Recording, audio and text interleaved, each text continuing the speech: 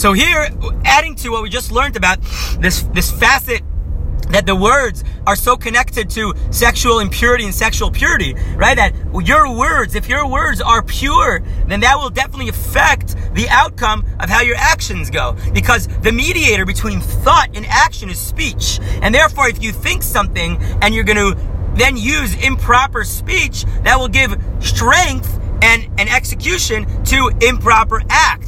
Now, vice versa is the same, right? Even if you're thinking things that are sadly impure, which happens to all of us because we're normal, but you make sure that the mediator of speech is staying kadosh, right? And trying to be elevated, then it'll be much easier for you and more applicable to refrain from improper acts. Now, here Rabbi Nachman adds another facet, that not only Lashon HaKodesh and Od Brit Kodesh are connected, but also Ruach HaKodesh, right? Ruach HaKodesh, which is, knowing things that are not revealed.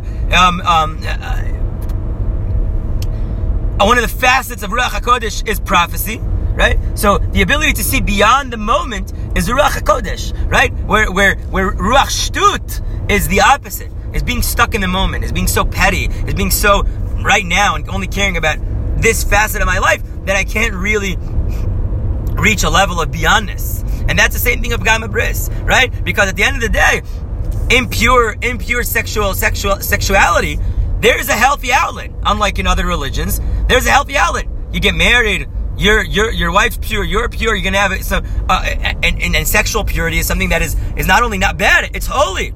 It's a great facet, right? But what does mean sexual impurity? That I can't wait, that I'm stuck now in the right here, the right now, and I need to do it. Same thing with speech. Speech can be so powerful, but right now I need to say something. Right now I can't be silent. I need to make my mark.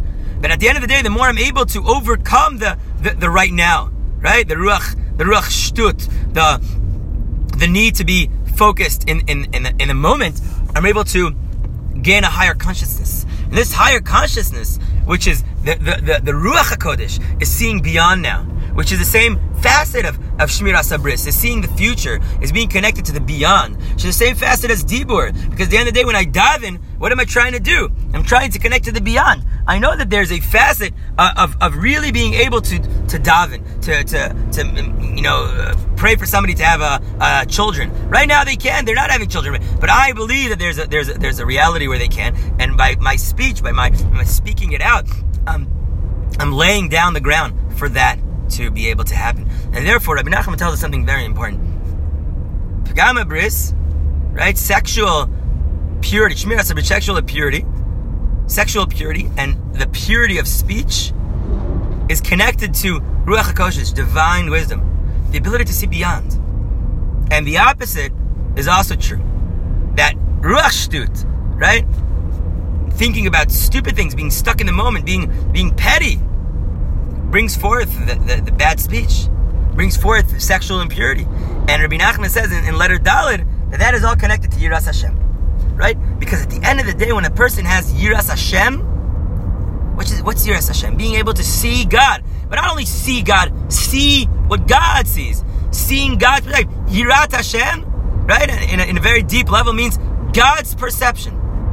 When I have awe, that means I'm able to see God's perception. I see things from the perspective of God, and if I can do that, then I see beyond now. And if I can see beyond now, then I have Ruach HaKodesh. Then I have Shmiras HaBris. Then I have Shlemut Lashon HaKodesh. Then my words are valuable. And at the end of the day, when we're able to see beyond the right now, see later on, it's so deep. We should be zocheh.